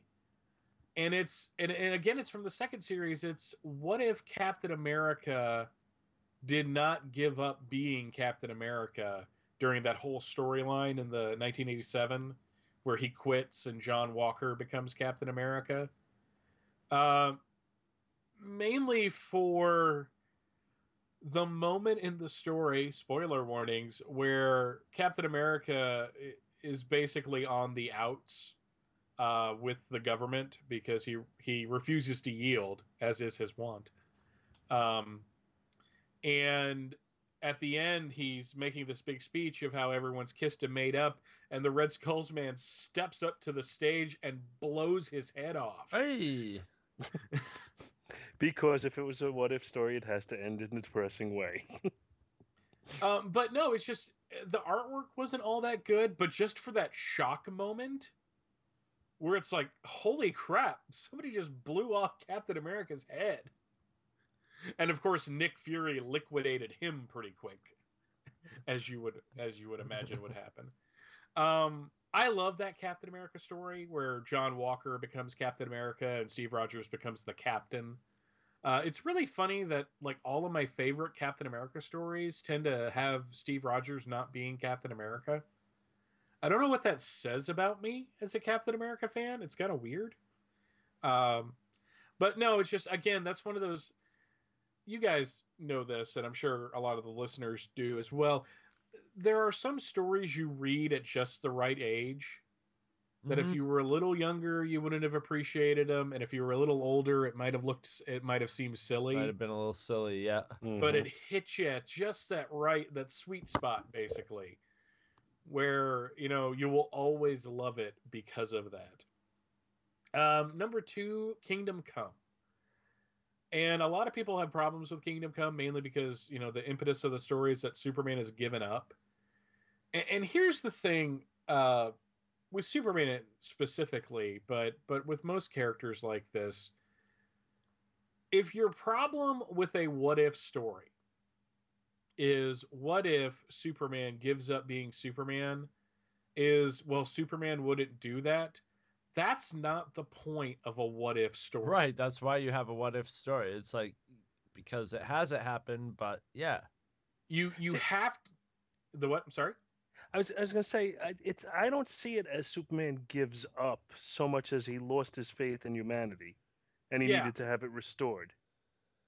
But he stops being Superman for an extended period of time. Yes, he does. Which is where I've heard some people having problems with that story. But it's just the whole point of a what if story, or the whole point of some stories, is you have the character do something they normally wouldn't do, just to explore where that would go. It's a creative thing where you're trying to kind of suss out how this would work out. Kingdom Come, it's funny to me that Kingdom Come is kind of put with Watchmen as these superhero stories for non-superhero fans, where the basic point of them is stop being superheroes. Because at the end of Kingdom Come, everyone, the whole idea of the costume hero is basically not eradicated, but it evolves to the point where they're not being humanity's saviors. They're working with humanity for the betterment of the world. Right. Kingdom Come has a very positive ending, unlike, because it's a DC what if they're more fit in with humanity rather than being the protector, or that they're So it's kind of funny that it's like the pinnacle of a superhero story is don't be a superhero, and that's always amused me. Well, I debate Watchmen being the pinnacle a lot. So well, I'm not saying it is or it isn't. I like it as a story and as a world to get into. Alan Moore built this very complex, multi-layered superhero world. I agree with that. I don't believe in the cult of personality that has sprung up around Watchmen. But as a story in and of itself, I really enjoy it. It is one of those stories that kind of takes the piss out of superheroes, which can be done well. Well, that's what I was saying. It can be annoying, but when it's done well, it can be done really well. Like Brat Pack. Yeah, Brat Pack's an example of somebody who obviously has an affection for this stuff, just doing a dark and twisted take on it. Watchmen but too. I prefer that to somebody who is saying, I don't like this stuff in the way they write it. Yeah, kind of like Warren Ellis and Mark Miller and all that with the authority. I was just going to say, there's some people who are, and I don't want to single out those people because I'm not familiar enough with it, much of the Mark Miller a little bit. But, there's some people who are shaking things up, and then there's some people who are like, Mom, Dad, you're stupid, they're just sort of striking back, I don't want to eat my broccoli. You guys, no, you're stupid. I'm going to swear now, There's a big difference between shaking it up and shitting on it. Right, and just trying to cause, it's almost like trolling. It's just like trying to cause a controversy because you can, because you're there and you can do it. And yeah, or they're trying to shake things up like their idols did, but they don't quite get it, what they're supposed to do, so it comes out a little tragic. Yeah. But Kingdom Come as a story, it's one of those stories that I've read and listened to all of the different versions of, to the point where I have this kind of director's cut in my head, so that when I go back and read the original, like the original comic series, it goes by so fast that I feel like I'm missing something. But I know, because there was not only a full cast audio version of Kingdom Come, with some very dodgy voice acting, by the way, but Superman and Batman were great. Batman, here. No, not quite that bad, but there was a novelization written by Elliot S. Maggin, and he fills in a lot of the narrative holes that you would expect from prose as opposed to a comic book story. So I get to the point where I don't know where one ends and the other begins, if that makes any sense. I'm kind of the same way with Infinite Crisis at this point, with having listened to the graphic audio version, that I almost prefer that to the actual comic book. It's kind of weird, but still. But no, Kingdom Come was one of those stories that, in and of itself, it was a turning point for DC Comics in the 90s. Because it seemed, up until that point, especially after the death of Superman, DC was trying to chase all of the trends that Image and Marvel were kind of reveling in. Mm-hmm. And it seemed with Kingdom Come was when they, as a company, said, you know what? We've got solid writers. We've got great characters. Let's focus on that. And the whole universe became fun again. I don't think I ever read Kingdom Come. I saw the porno version of it, Kingdom Come. But number one, I don't want to go into this too much because Scott Gardner and I will be talking about this on an upcoming, hopefully pretty soon, episode of Views from the Long Box. My favorite, absolute all-time alternate reality Elseworld story ever, stories, is John Byrne's Superman and Batman Generations. It has a very simple premise. Superman and Batman made their first appearances in 1938, 1939, respectively, and let's explore their lives as if they aged in real time. And each chapter takes place in a different year. And in the first series, it was every 10 years. And then in the second series, it was every 11. And the stories, especially in the first the first series, John Byrne, who wrote and drew the series, crafted a short story with the tone of the time period he was writing in. So the characters change. And there's inconsistencies in the continuity, but those are done on purpose because that's what happened in real life.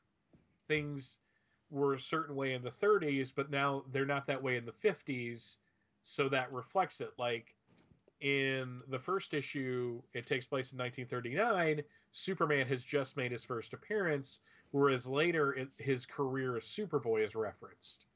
Even though in the first story, that didn't happen.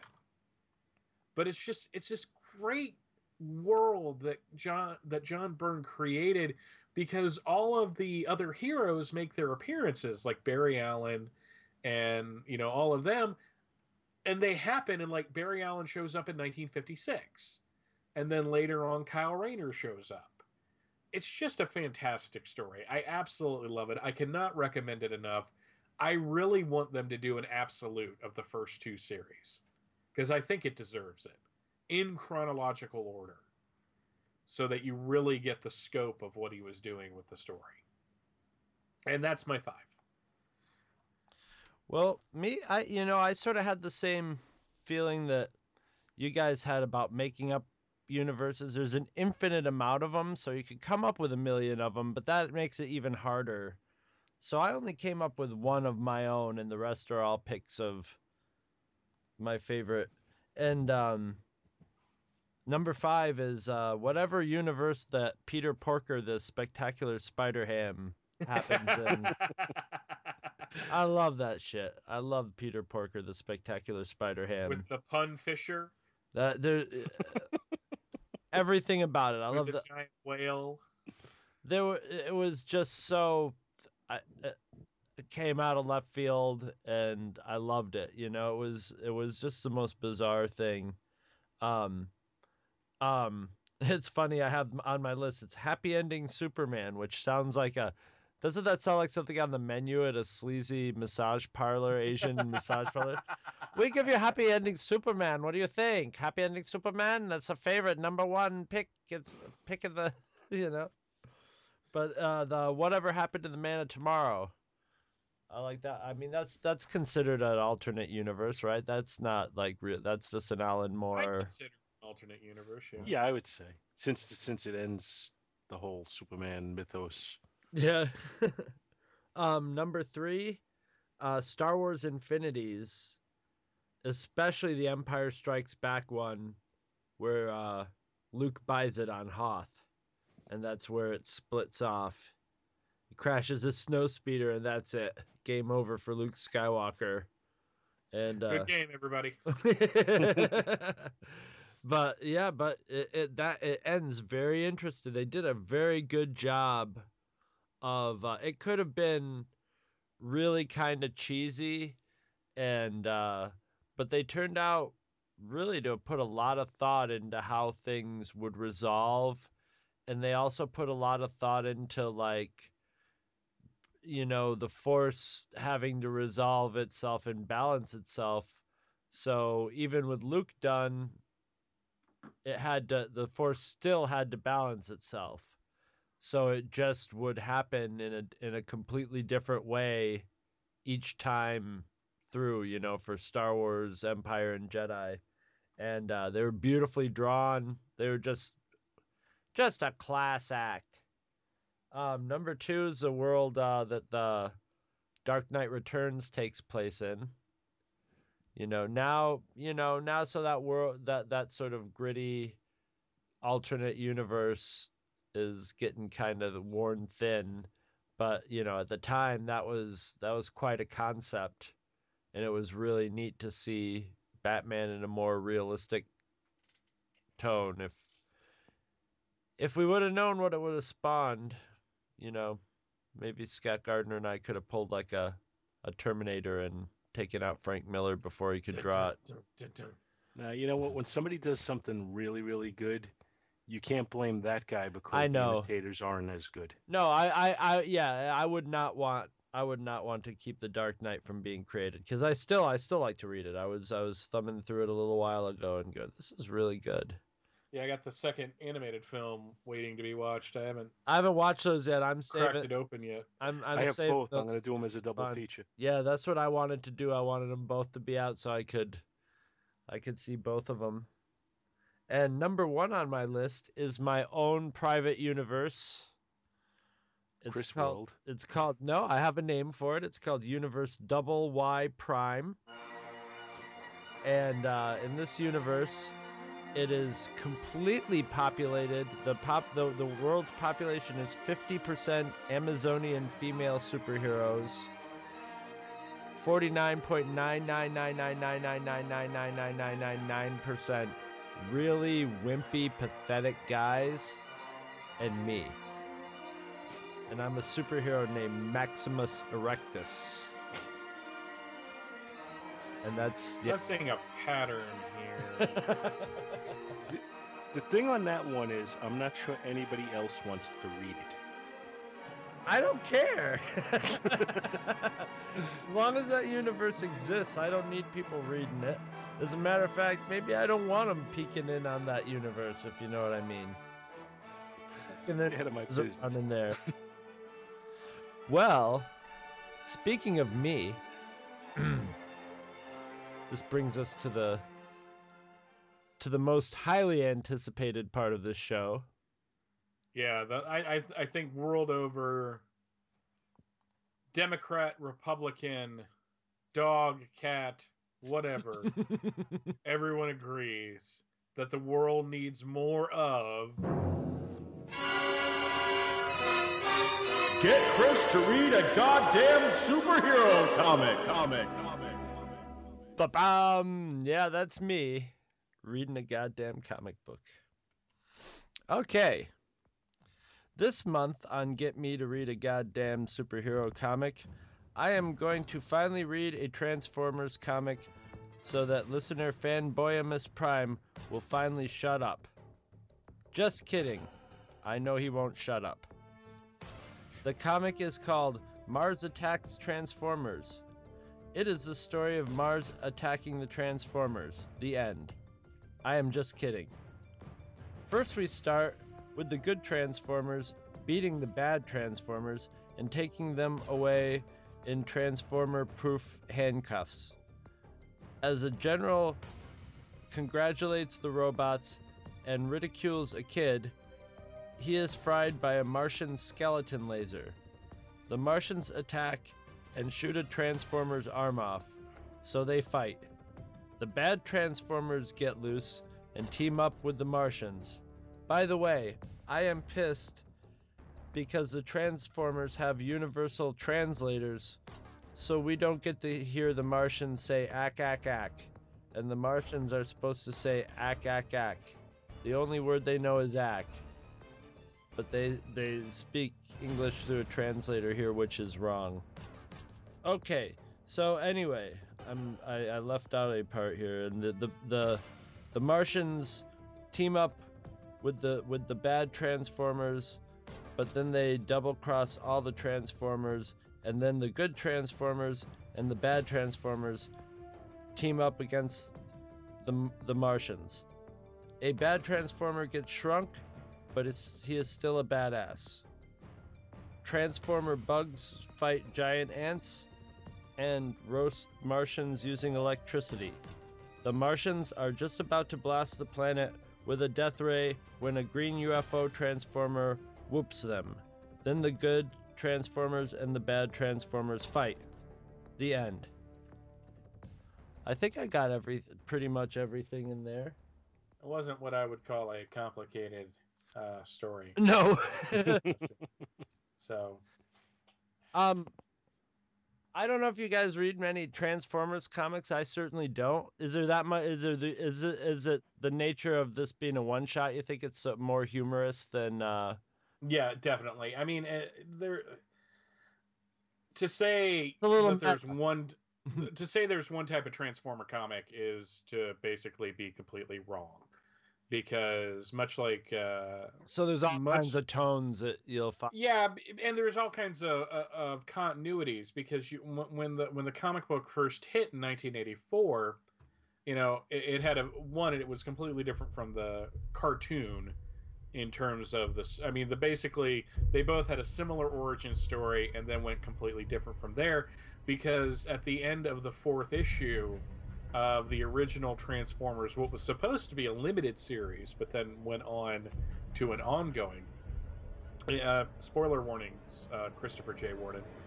I should just call him Christopher. Do you have to baby this guy, man? This is the second time you've had to warn. He's pinged me a couple of times on Facebook for spoilers, so I'm just doing like a little genuine, you know, like poking the ribs. Yeah, if he's gonna want you to warn him about spoilers, he should pay you a quarter every time you say spoiler, Christopher J. Warden. But at the end of the 4th issue of the original limited series, Shockwave, who had been left a bit behind on Cybertron, comes to Earth and basically wipes out all of the Autobots and takes over the Decepticons. And it's like for the next 6 or 7 issues, it's Megatron trying to wrest control back from him, but he can't do it in a full, like, you know, they can't just duke it out, basically, because Shockwave is more powerful than he is. Then, as the series unfolded, it became sort of entwined with what was being done in Transformers UK, which was written by Simon Furman. And then so you had a kind of another reality going on. And then everything changes again after... I'm probably screwing up a little timeline here. But then everything changes again after Transformers the movie, the first animated one, where everything's set in the year 2005. So there is no... This is very much a comedic take on the Transformers, using more of the animated series versions of the characters. In my experience, I have not read it's not like G.I. Joe, where I've read damn near the entire first run of the first series, and a bunch of the when it was at Devil's Due and all that. It's a fun book, kind of goofy. I hate Mars Attacks. Oh, really? I love Mars Attacks. Well, let me put it to you this way. I think I like Mars Attacks as a trading card series, but that movie really kind of soured me on the concept of this being a property. You know? Oh, I love that movie. You get to see Jack Nicholson die twice. What's your beef with Jack Nicholson? I love Jack Nicholson. That's the thing. It's a juicy... When you get to die in a movie like that, it's like the juiciest... He plays the president and that casino owner, and they both get... The casino owner, they both get spectacular deaths. It's a nice, It's good to see Jack Nicholson act a death. I mean... It's always good to see Jack Nicholson kill somebody or be killed. It's just a good meaty part for, any of the great actors. De Niro, you want to see any of them kill or be killed. And I love that movie. It was so good-naturedly bad-natured. Just the joy. You see, that's what I think about the thing I didn't like about... I like this comic. It was an enjoyable, very, a quick, enjoyable read.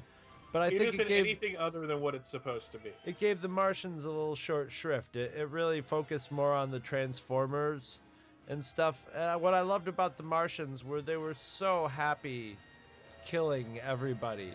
They just were so... They were enjoying their job. They weren't just invaders. They were having a great time, and they were being creative about it. And they don't get as much of a... I mean, I guess it's not as fun. This is gonna sound awful. It's not as fun when they just have giant robots to fight, you know, than when they were wiping out like all of Congress, you know, making Congress just a pile of ashes. You know, that was just great. Oh, but you know, this kind of reminds me of the Superman Thundercats one shot that happened back in like 2003, 2004. The guy that wrote that, I think that was Judd Winnick, if I'm remembering correctly. He basically came out and said, okay, I'm doing this crossover. There's not going to be a big plot. I'm just going to put these two properties together and have some fun. And I think with certain crossovers, I mean, you know, when Superman met Spider-Man, I think that kind of story demanded that you pay attention to the world of both characters. Yeah, you had to and try to make a story out of it. This is almost a piece of fan fiction. Yeah. It has a little meta to it, like it's like where they say stuff like, "Oh, we're totally gonna fight now, aren't we?" Yes. Yeah. You know that sort of thing. You know, there's a little asides that I still hate you. Likewise. I mean, you know, that kind of thing. Good shot, but I still hate you. Likewise. Yeah, it's total just, you know, people having you know, nudging and winking on the characters and stuff like that. And you know, I don't mind that. I don't, you know, I mean, if they were gonna do this all realistic, I guess it would also, you might want to do it over more than one issue. But yeah, I was about to say that's kind of an epic, because then you have to really deal with a lot of stuff. Yeah. The problem is that at the end of the day, as powerful as the Martians and Mars Attacks are, they're not going to beat the Transformers. No, there's too much firepower there. No. And that's why you got to treat it lightheartedly, like they do. Yeah. Yeah. You know, if you tried to take it seriously, then you do need more than one issue, because you'd have to have some sort of like insidious plot that the Martians are using to undermine the Transformers, because they're not going to do it mano a mano. Have taken them over or have deactivated them, and there's one Transformer left. But it's kind of like in the original series when the only Autobot left was Ratchet, who was the medic, and it's up to him to awaken all the Autobots, and he is by no means a warrior. So it's kind of like, you know, you're rooting for him because the odds are definitely stacked against him. Yeah. No, this one had all the story of a kid getting his action figures together and making them fight. That's all it was. It was like, we're fighting. Hey, look, here comes something else. Now, look, I'm your friend. Oh, no, I double-crossed you. Now we're friends. And like when they were underneath a force field, the aliens trapped them both on both sides under the force field, and they're like, all right, well, we're gonna team up, let's get out of here. And then they just sort of go pew pew, and the force field's gone, and then it's like, now we're fighting, boom boom, you know, now we will use our ultimate weapon, no you won't, bam, and that's it, you know. That's all you really need for a one shot. It's basically a Snakes on the Plane sort of thing, you know, where it's playing off the title. Somebody goes, hey, what about this? Mars Attacks Transformers. I like it, you know. Give me a one shot. And yeah, that's the whole pitch. Can't go wrong. Yeah, you can't go wrong. Look, we sell this many Transformers books. We sell, you know, I don't know how much Mars Attacks stuff is selling, but you know, it's famous and it's kitschy fun, and it was hard to tell which Mars Attacks they were playing off more, the Tim Burton one or the trading card ones. I was thinking the trading card ones, because like I said, I wanted ack. That was my favorite part of the movie, is all they did was, when you saw them talk, was just like, bat, bat, bat, bat, bat, bat, bat, bat, bat, bat, bat, bat, bat. How could you hate that movie? It's got I just didn't like it. It's got Tom Jones with a falcon on his arm at the end. I'm not a fan either, to be honest with you, but it's basically, it wasn't for me. I was talking with Fanboy Miss Prime when he suggested this, and I couldn't remember. I still can't. And now, and of course, now this is the episode where Scott isn't here. I couldn't remember if Scott was a fan or not. I'm tending to think he's with you guys, that he wasn't I don't know if he hated it, but he wasn't too keen on it. But then again, it's got Slim Whitman in it, which I know, Scott and I have a soft spot for. It's got all this stuff in it that is just made for me. Yeah, well, I mean, Mike, don't let Rachel hear this because I don't want her to dislike me, but Tim Burton's sensibilities are kind of lost on me. She doesn't like this one.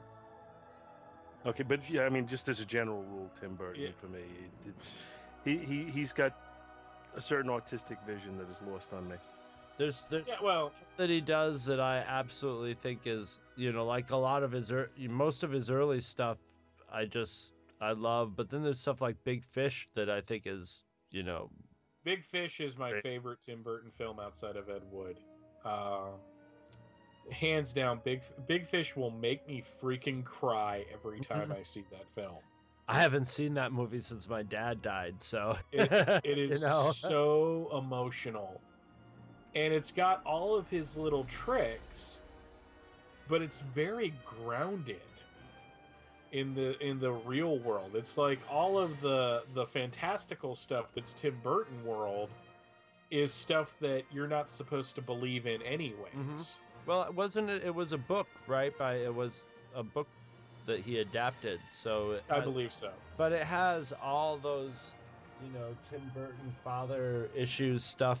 There it is in this story, but it's not an undercurrent. It's the main gist of the story. So I think it was like Tim Burton's thesis and catharsis, for his relationship with his own father in a way, or in some way dealing with that, And it certainly felt like that, and it seemed like it was maybe like, and it seems like his movies actually took a sort of downward slope after that, because maybe he got that out of his system, and maybe that was fueling a lot of the energy of his movies. Actually, one of the things I heard is that it didn't do so well and kind of broke his heart a little bit, because it's his most emotional. And that's not, and when that doesn't do as well, that's gotta hurt. I mean, critically, I'm sure it did really well. That was one of those movies. I downloaded the bootleg of it, and I literally got 2 minutes into it and was like, I can't watch this as a fuzzy, camera bootleg. And I got on my bike and rode to the theater and watched it. And I love movies about storytelling too, about like, people who stretch their lives and, blow it up and what's real and what's not real. And that movie had it all, and great character acting, and it was just fantastic. It's funny from Transformers. I guess Mars Attacks. That's the solid Tim Burton. Yeah, this isn't much of a tangent. Yeah, no, it just seems like one. But now that I think of it, I think those were more of the trading card Mars aliens, which is unfortunate because there's not as, I mean, the card series was neat, but the Mars Attacks aliens, you can picture them in action. You know what I mean? There's much more of a visual library for people to apply to and see them in there. And here they're just sort of there, so you can say that it was Mars Attacks Transformers. The Martians aren't real characters anyway, so I guess that's why the Transformers were the only real characters in it, which is funny because they're robots. But that's about all I got on that. Fanboyamus Prime, I hope you're happy. Finally, that we've talked about Transformers. I mean, I get the feeling that you really like the Transformers. I don't know why. I just have this hunch. But next time, we have no idea what our top 5 list is going to be, or what my Get Chris to Read a Goddamn Comic's going to be, because Scott Gardner is going to pick them for us. I think he already has. I think he has the ideas in mind. He just hasn't told us yet. It's a mystery. So it's a mystery. It's a mystery wrapped in an enigma and compounded in a riddle. And then wrapped in another layer of bacon and deep fried in peanut oil. Everything's good when you wrap it in bacon. Yep, and then it's set right next to a big ball of vanilla ice cream. And so we'll see you guys next month we're closing in on Comics Monthly Monday 50, so get ready for that because we're not... Where we will finally get back to Swamp Thing. It will be a 6-hour Swamp Thing extravaganza.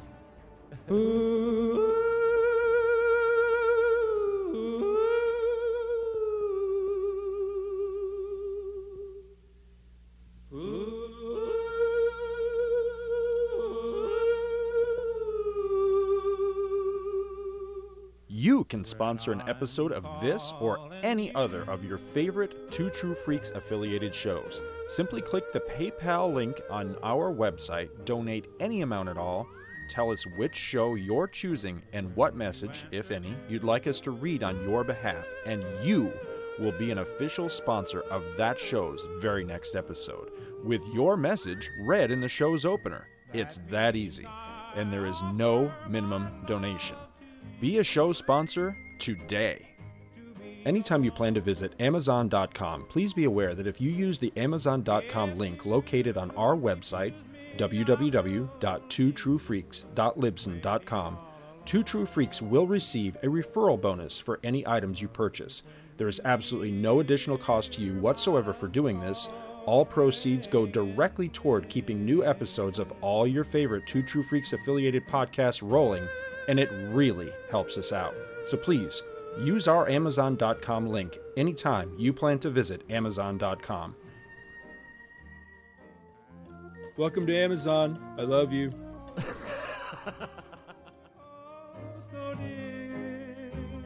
Visit our website at twotruefreaks.libsyn.com. Two True Freaks is always spelled TWOTRUEFREAKS. Libsyn is spelled LIBSYN. You can email Two True Freaks directly at twotruefreaks@gmail.com. Join our forum at forumforgeeks.com, where you can discuss all of the shows on our feed with us and your fellow listeners. You can find Two True Freaks on Facebook. Just search for Two True Freaks. Dumbass. And hey, you can friend me, Scott Gardner, on Facebook too. My name is spelled SCOTTGARDNER. You can friend me on Facebook too, if you can find me. Now available, Two True Freaks t-shirts. See our website for details. Two True Freaks is a very proud member of the Comics Podcast Network. You can check that out at www.comicspodcast.com, where you can hear our new episodes when we put them up. We are also members of the League of Comic Book Podcasts. For more information, visit comicbooknoise.com/league. If you ever leave your house and you actually have friends, why don't you tell them about Two True Freaks? Thanks for listening. And join us every Monday for new episodes of Two True Freaks.